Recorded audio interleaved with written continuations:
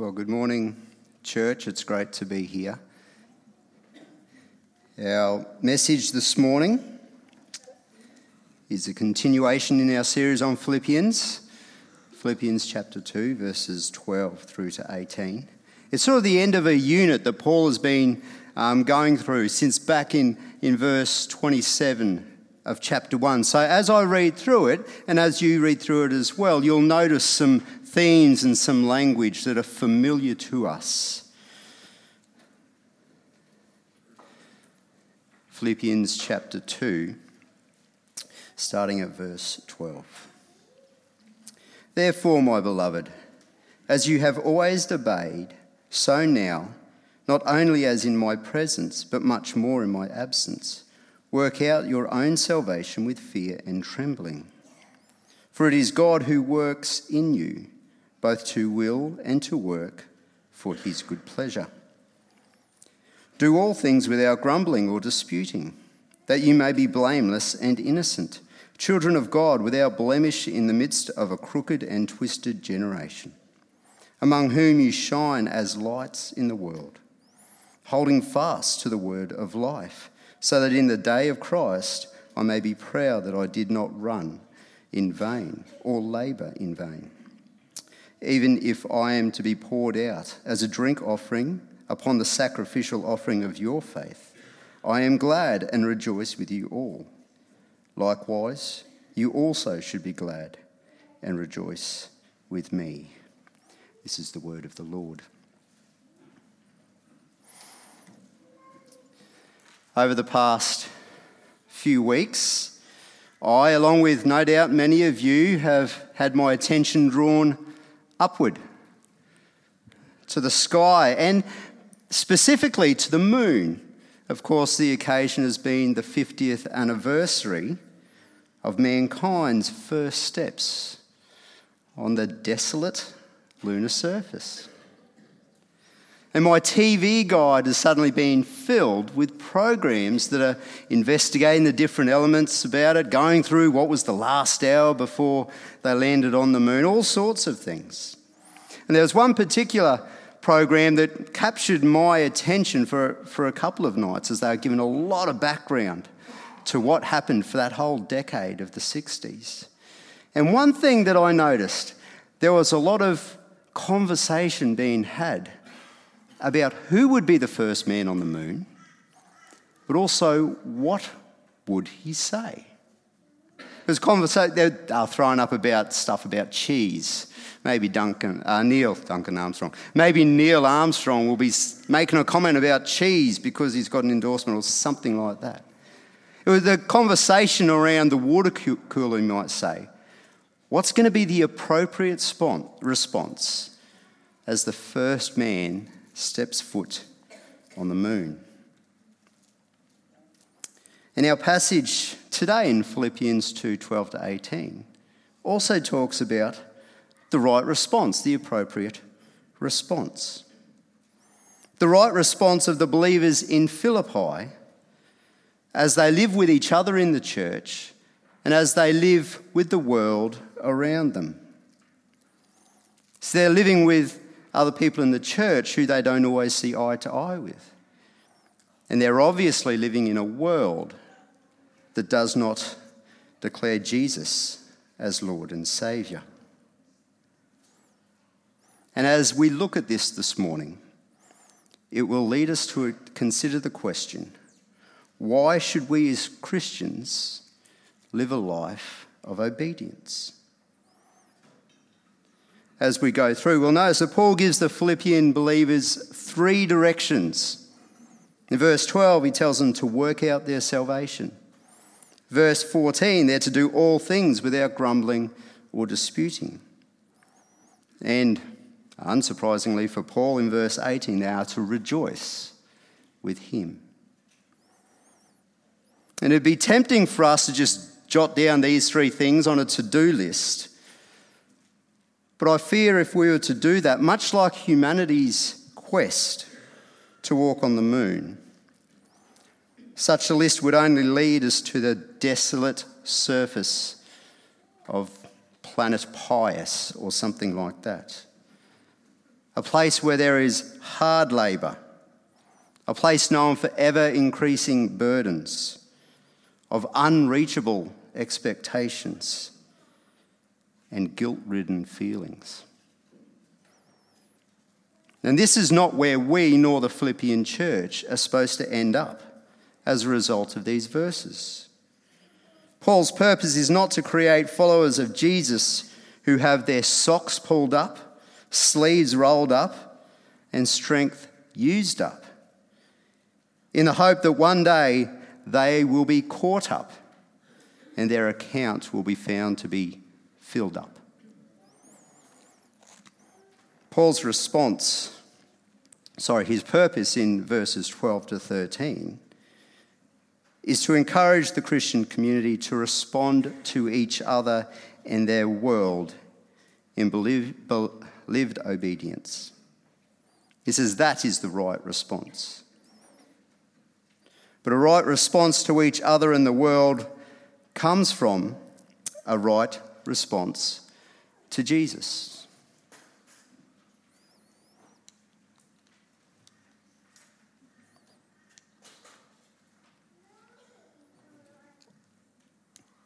Are you able to drive that at all, Maddie? Or thanks, man. Let's read verses 12 to 13 again. Paul says, "Therefore, my beloved, as you have always obeyed, so now, not only as in my presence, but much more in my absence, work out your own salvation with fear and trembling. For it is God who works in you, both to will and to work for his good pleasure." So these verses contain principles that can be applied universally to Christians. And as I said earlier, verse 12 contains the first of three directions that Paul gives to the Philippian Christians. He says to work out your own salvation with fear and trembling. But what does it mean to work out your own salvation? The temptation and danger for us is doing what I have just forced you to do. I wonder if you noticed it. I wonder if you noticed how, like a bloke setting up the TV or stereo system where we went straight to the action, didn't even check the manual. Look at all the important stuff that we skipped over. Therefore, as you have, so now. If we're to understand what Paul means when he says work out your own salvation with fear and trembling, we need to deal with the phrase right at the start, right at their foundation of our verses.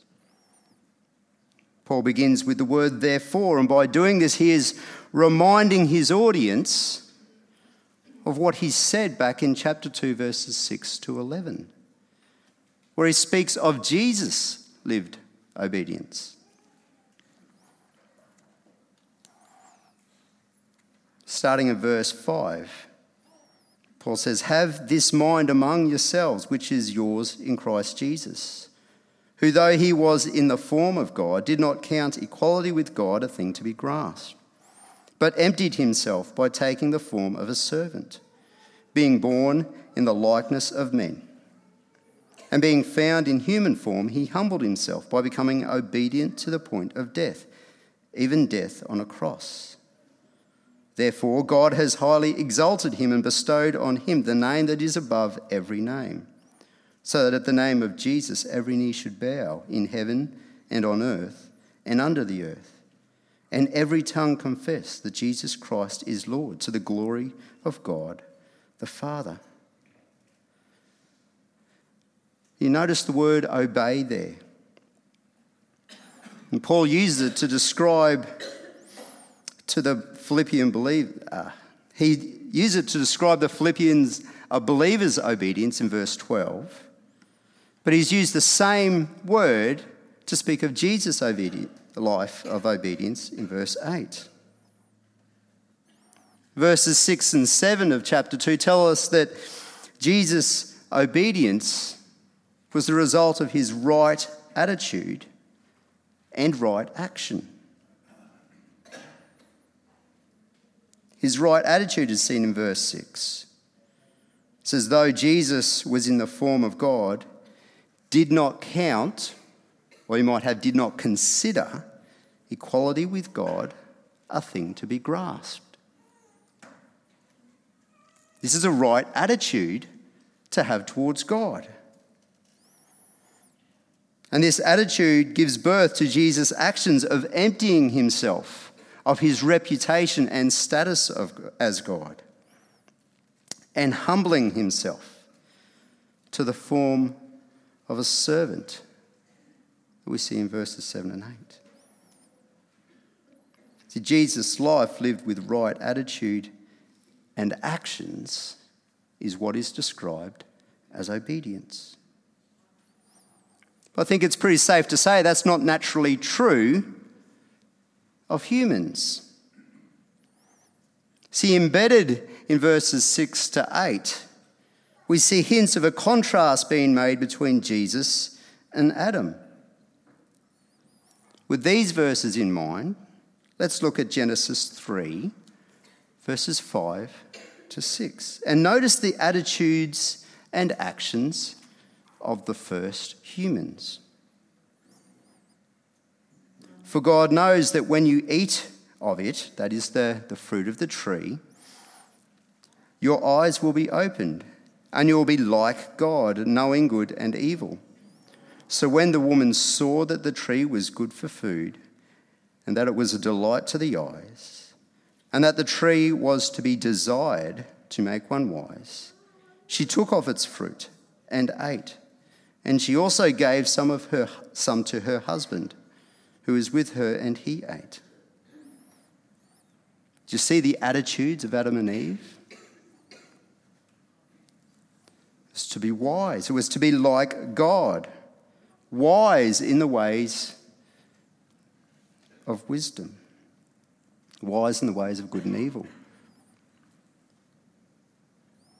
And this leads to the actions of taking and eating of the fruit that God had forbidden. This leads to their actions of disobedience.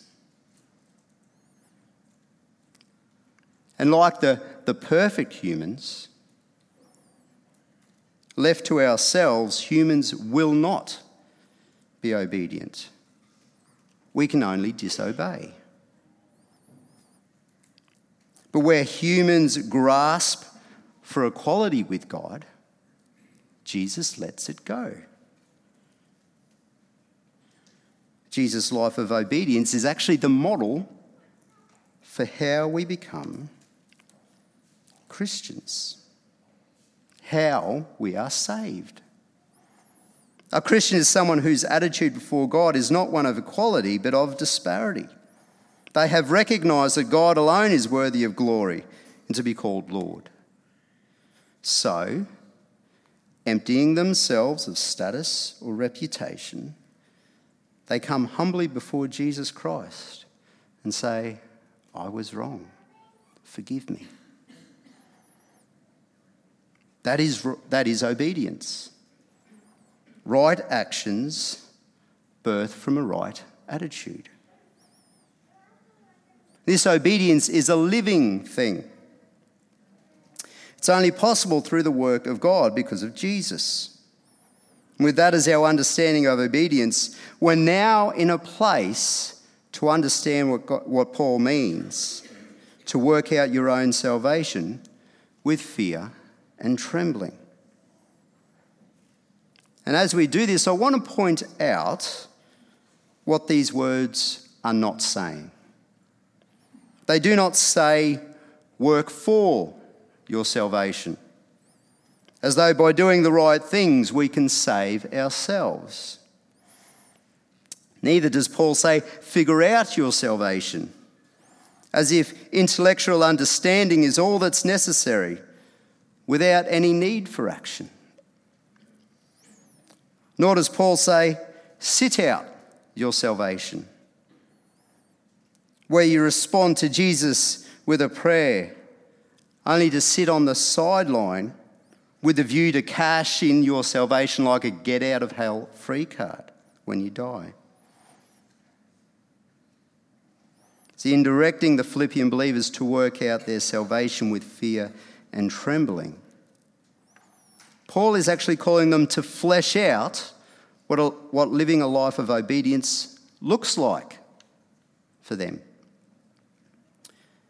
It's not actually a statement about how a person is saved, but it's looking at how saved people live out their salvation.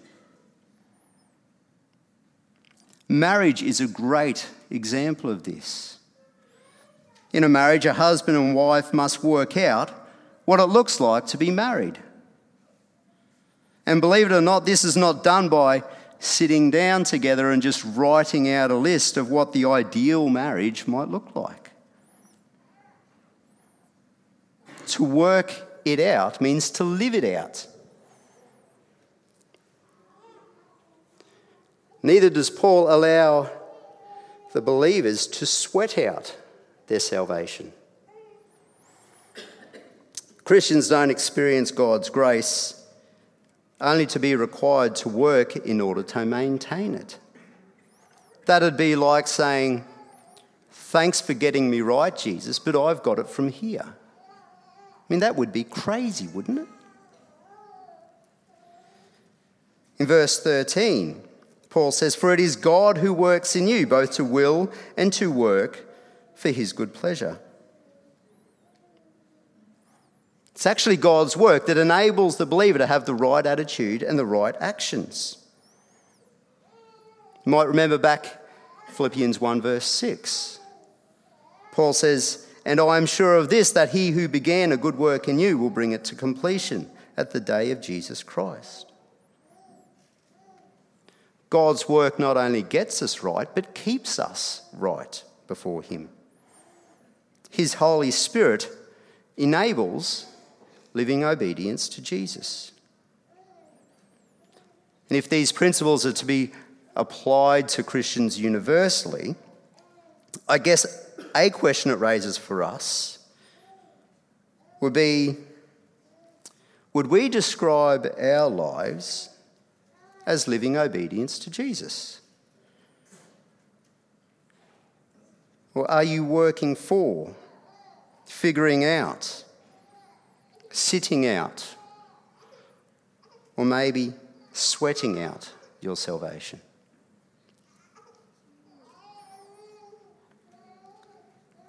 Christian's life is to be one of living obedience. And Paul now, as we move to verse 14, he fleshes out what it will look like in the context of the Philippian believers. It says the believer's right response to others is also living obedience. It says, "Do all things without grumbling or disputing, that you may be blameless and innocent, children of God without blemish in the midst of a crooked and twisted generation, among whom you shine as lights in the world, holding fast to the word of life, so that in the day of Christ I may be proud that I did not run in vain or labour in vain." Paul now goes from universal principles to Philippian specific principles. He says, "Do all things without grumbling or disputing." And this seems to be addressing the disunity that has been popping up in the Philippian church. But Paul does this by highlighting both their connection and the contrast with the wilderness wandering Israelites, who were regularly chastised for their grumbling. Moses said of the Israelites, "They are corrupt and not his children. To their shame, they are a warped and crooked generation." That's a comment made of God's people. Paul contrasts that and says, no, You Philippians, you are God's children in a warped and crooked generation. And by doing this, Paul is giving the Philippians a subtle warning against their bickering. He does this by reminding them of the failure of Israel to live in obedience to God in the Old Testament. And the consequences that brought on Israel, and the consequences that brought on their mission to be messengers and beacons to the world. Look at some of the words in Daniel chapter 12. And those who are wise shall shine like the brightness of the sky above, and those who turn many to righteousness like the stars forever and ever. Paul says, the Philippians shine as lights in the world. They do this by holding fast to the word of life. I think the easiest way to understand what he's talking about there is to listen to the words of Jesus. In John chapter 8, Jesus, when he spoke again to the people, he said, I am the light of the world. Whoever follows me will never walk in darkness, but will have the light of life. And you might remember in Matthew chapter 5, you, being his disciples, are the light of the world. A town built on a hill cannot be hidden. Neither do people light a lamp and put it under a bowl. Instead, they put it on its stand, and it gives light to everyone in the house. In the same way, let your light shine before others, that they may see your good deeds and glorify your Father in heaven. See, believers shine as lights in the world by holding to and holding out to others the truth of Jesus. And we can be reminded of this every day as we look to the stars in our own sky. Stars are more obvious at night than in the day. And this is because of their contrast between them and the surroundings around them, from our point of view. This was the experience of the believers in Philippi. They were both obvious but also vulnerable because they followed Jesus. So if they were to be God's messengers and beacons, the Philippian believers needed to hold to, but also hold out to their society the truth of Jesus.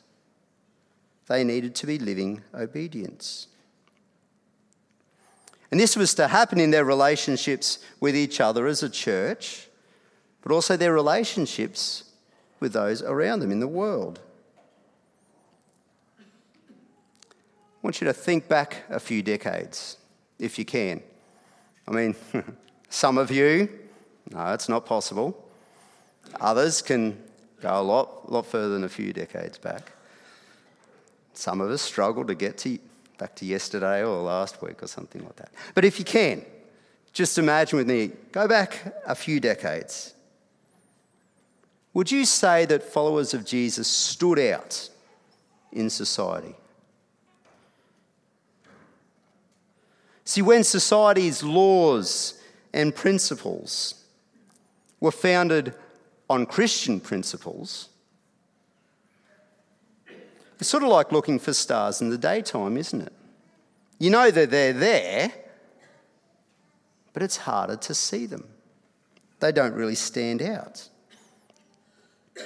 But as society moves away from its Christian principles,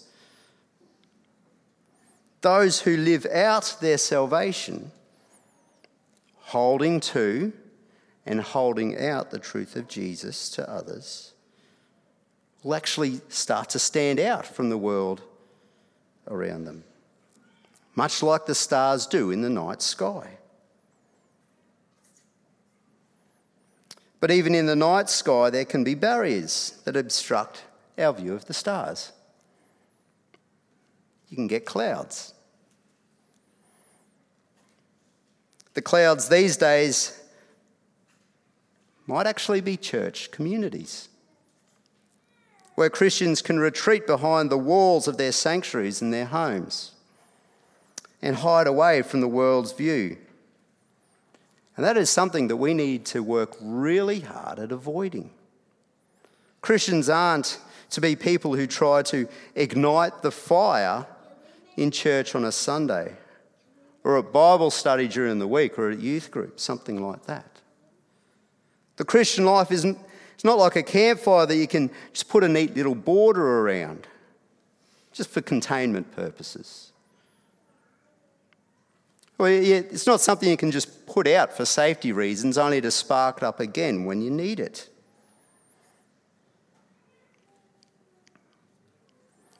It's not like you can just go through the right procedure or have the right conditions and guarantee that the fire is going to light. God initiates and sustains the light of a star. He initiates and sustains the fire in the heart of a Christian. We can't spark it by saying the right words or being in a place where the music and atmosphere is just right for it to kick in. As believers today, we need to allow ourselves to be obvious and vulnerable to each other and the world around us. I wonder, is that something that you find hard to do? Do you find it hard to be obvious? Do you find it hard to be vulnerable? I have, and I still do. I know it can be hard for the high schooler or the university student to be obvious and vulnerable about their faith in Jesus. To be living obedience in a place where to stand out can mean being singled out. And you don't want to be singled out in that society, do you? Or for the employee, that to be living obedience in a place where your ability to pay rent or to feed your family might be in jeopardy. Because you know, if you get involved in a discussion that will reveal your disagreement with your employer on a moral or an ethical issue, and that could cost you. We all know that we should do these things. But how do we do it? How do we live obedience in our world tomorrow, Monday the 29th, next week, next month? Well, I actually want to answer that how with a why. Because living obedience brings joy to gospel partnerships. Verses 17 and 18. Even if I am to be poured out as a drink offering upon the sacrificial offering of your faith, I am glad and rejoice with you all. Likewise, you also should be glad and rejoice with me. Paul likens living obedience to a drink offering and a sacrificial offering. I mean, there's no two ways about it. Offerings in the Old Testament were costly things. And there's no reason that our living obedience should be any different. But verses 17 and 18 should be encouraging for us because of the why. The first why is because of who we are offering this to. A believer's living obedience is an offering made to God, not people. Romans 12 verse 1, therefore I urge you, brothers and sisters, in view of God's mercy, to offer your bodies as living sacrifice, holy and pleasing to God. This is your true and proper worship. our offerings of living obedience are pleasing to God. He accepts them and works through them to bring glory to Jesus.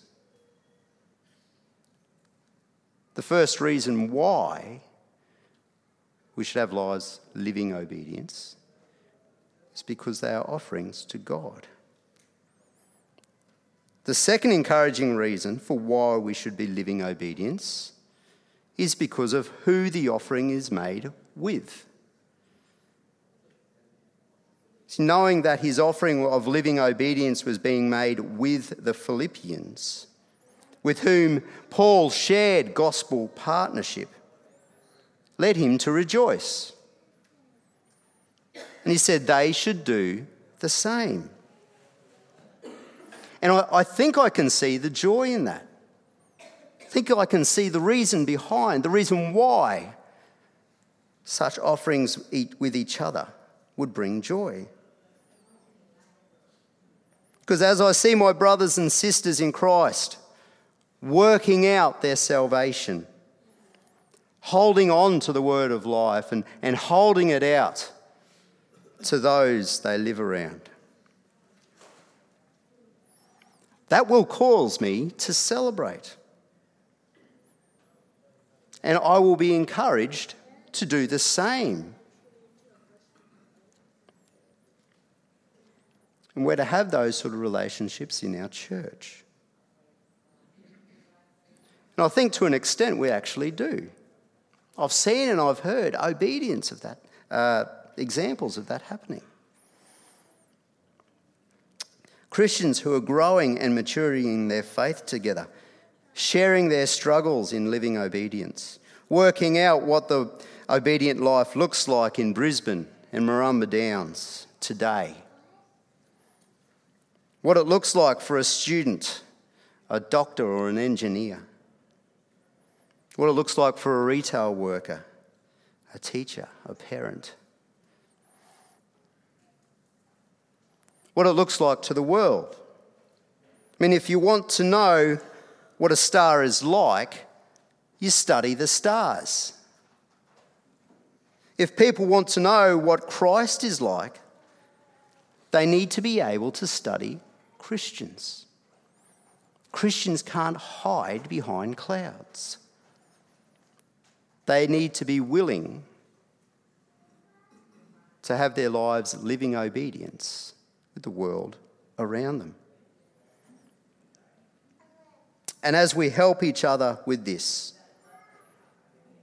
as we help each other with how to be living obedience at school, at work, at home and in church, we can all share the joy of shining as messengers and beacons in the world around us. Can you commit to that this morning, friends? Can you commit to a life of living obedience? A life of living obedience here with each other. And a life of living obedience wherever God has placed you in this world.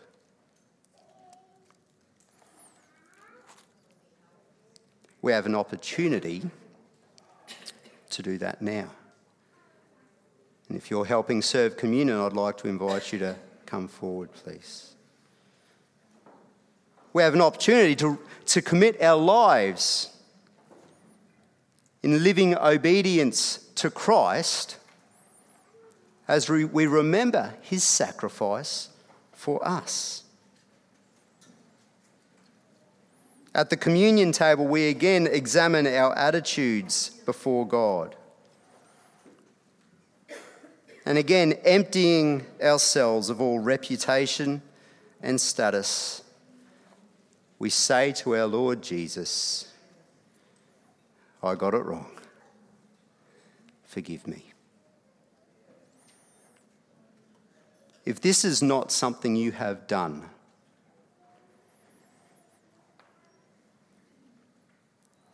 or if this is something you are not willing to do yet,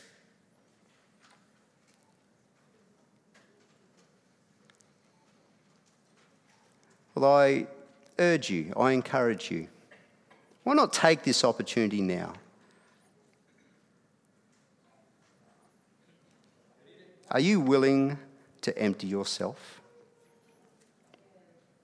To have the Spirit of Christ change your attitudes and give birth to right actions in your life? Now's a great time to do that if you haven't done it before. Why not do that now? Just say it in your own heart. Well, I was wrong. I'm sorry, please forgive me. If it's something you're not willing to do yet, I encourage you to consider Jesus, the one who is Lord of all. Consider his attitudes and his actions for your benefit. Consider Jesus, who on the night he was betrayed took bread, and when he had given thanks, he broke it and said, "This is my body, which is for you. Do this in remembrance of me." This is the Lord's table. This is not our table. If you trust in Jesus as your Lord and Saviour, please join us in this. You are going to be served a little piece of bread and a cup of juice. Take both of them. If you need something gluten-free, there's little cups of bread, little individual ones in the middle. Grab that.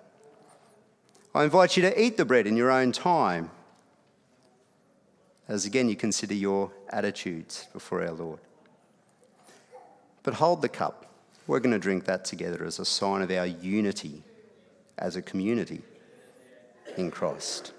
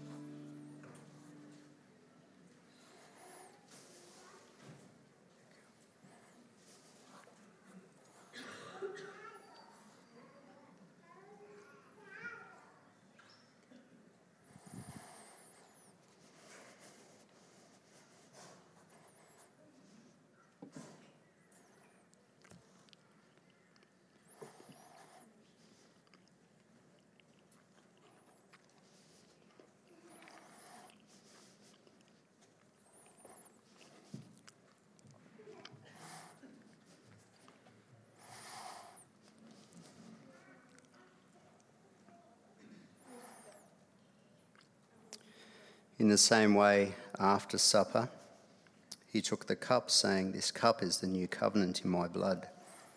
Do this whenever you drink it in remembrance of me. For whenever you eat this bread and drink this cup, you proclaim the Lord's death until he comes." Let us drink together.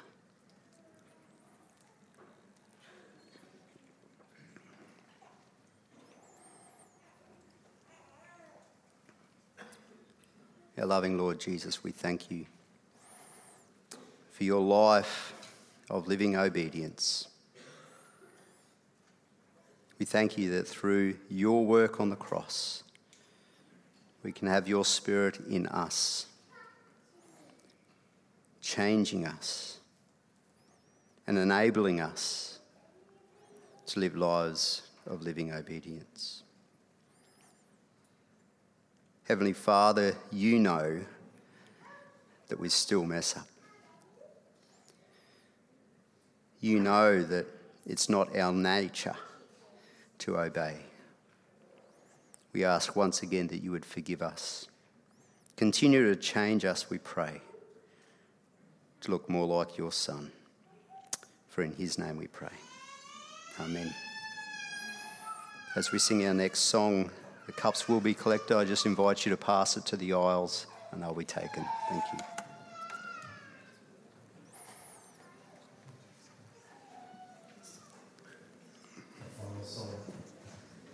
The final song today is "O Great God."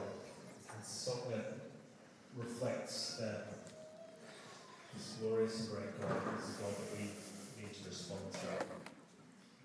The first verse says, "O great God of highest heaven, occupy my lowly heart.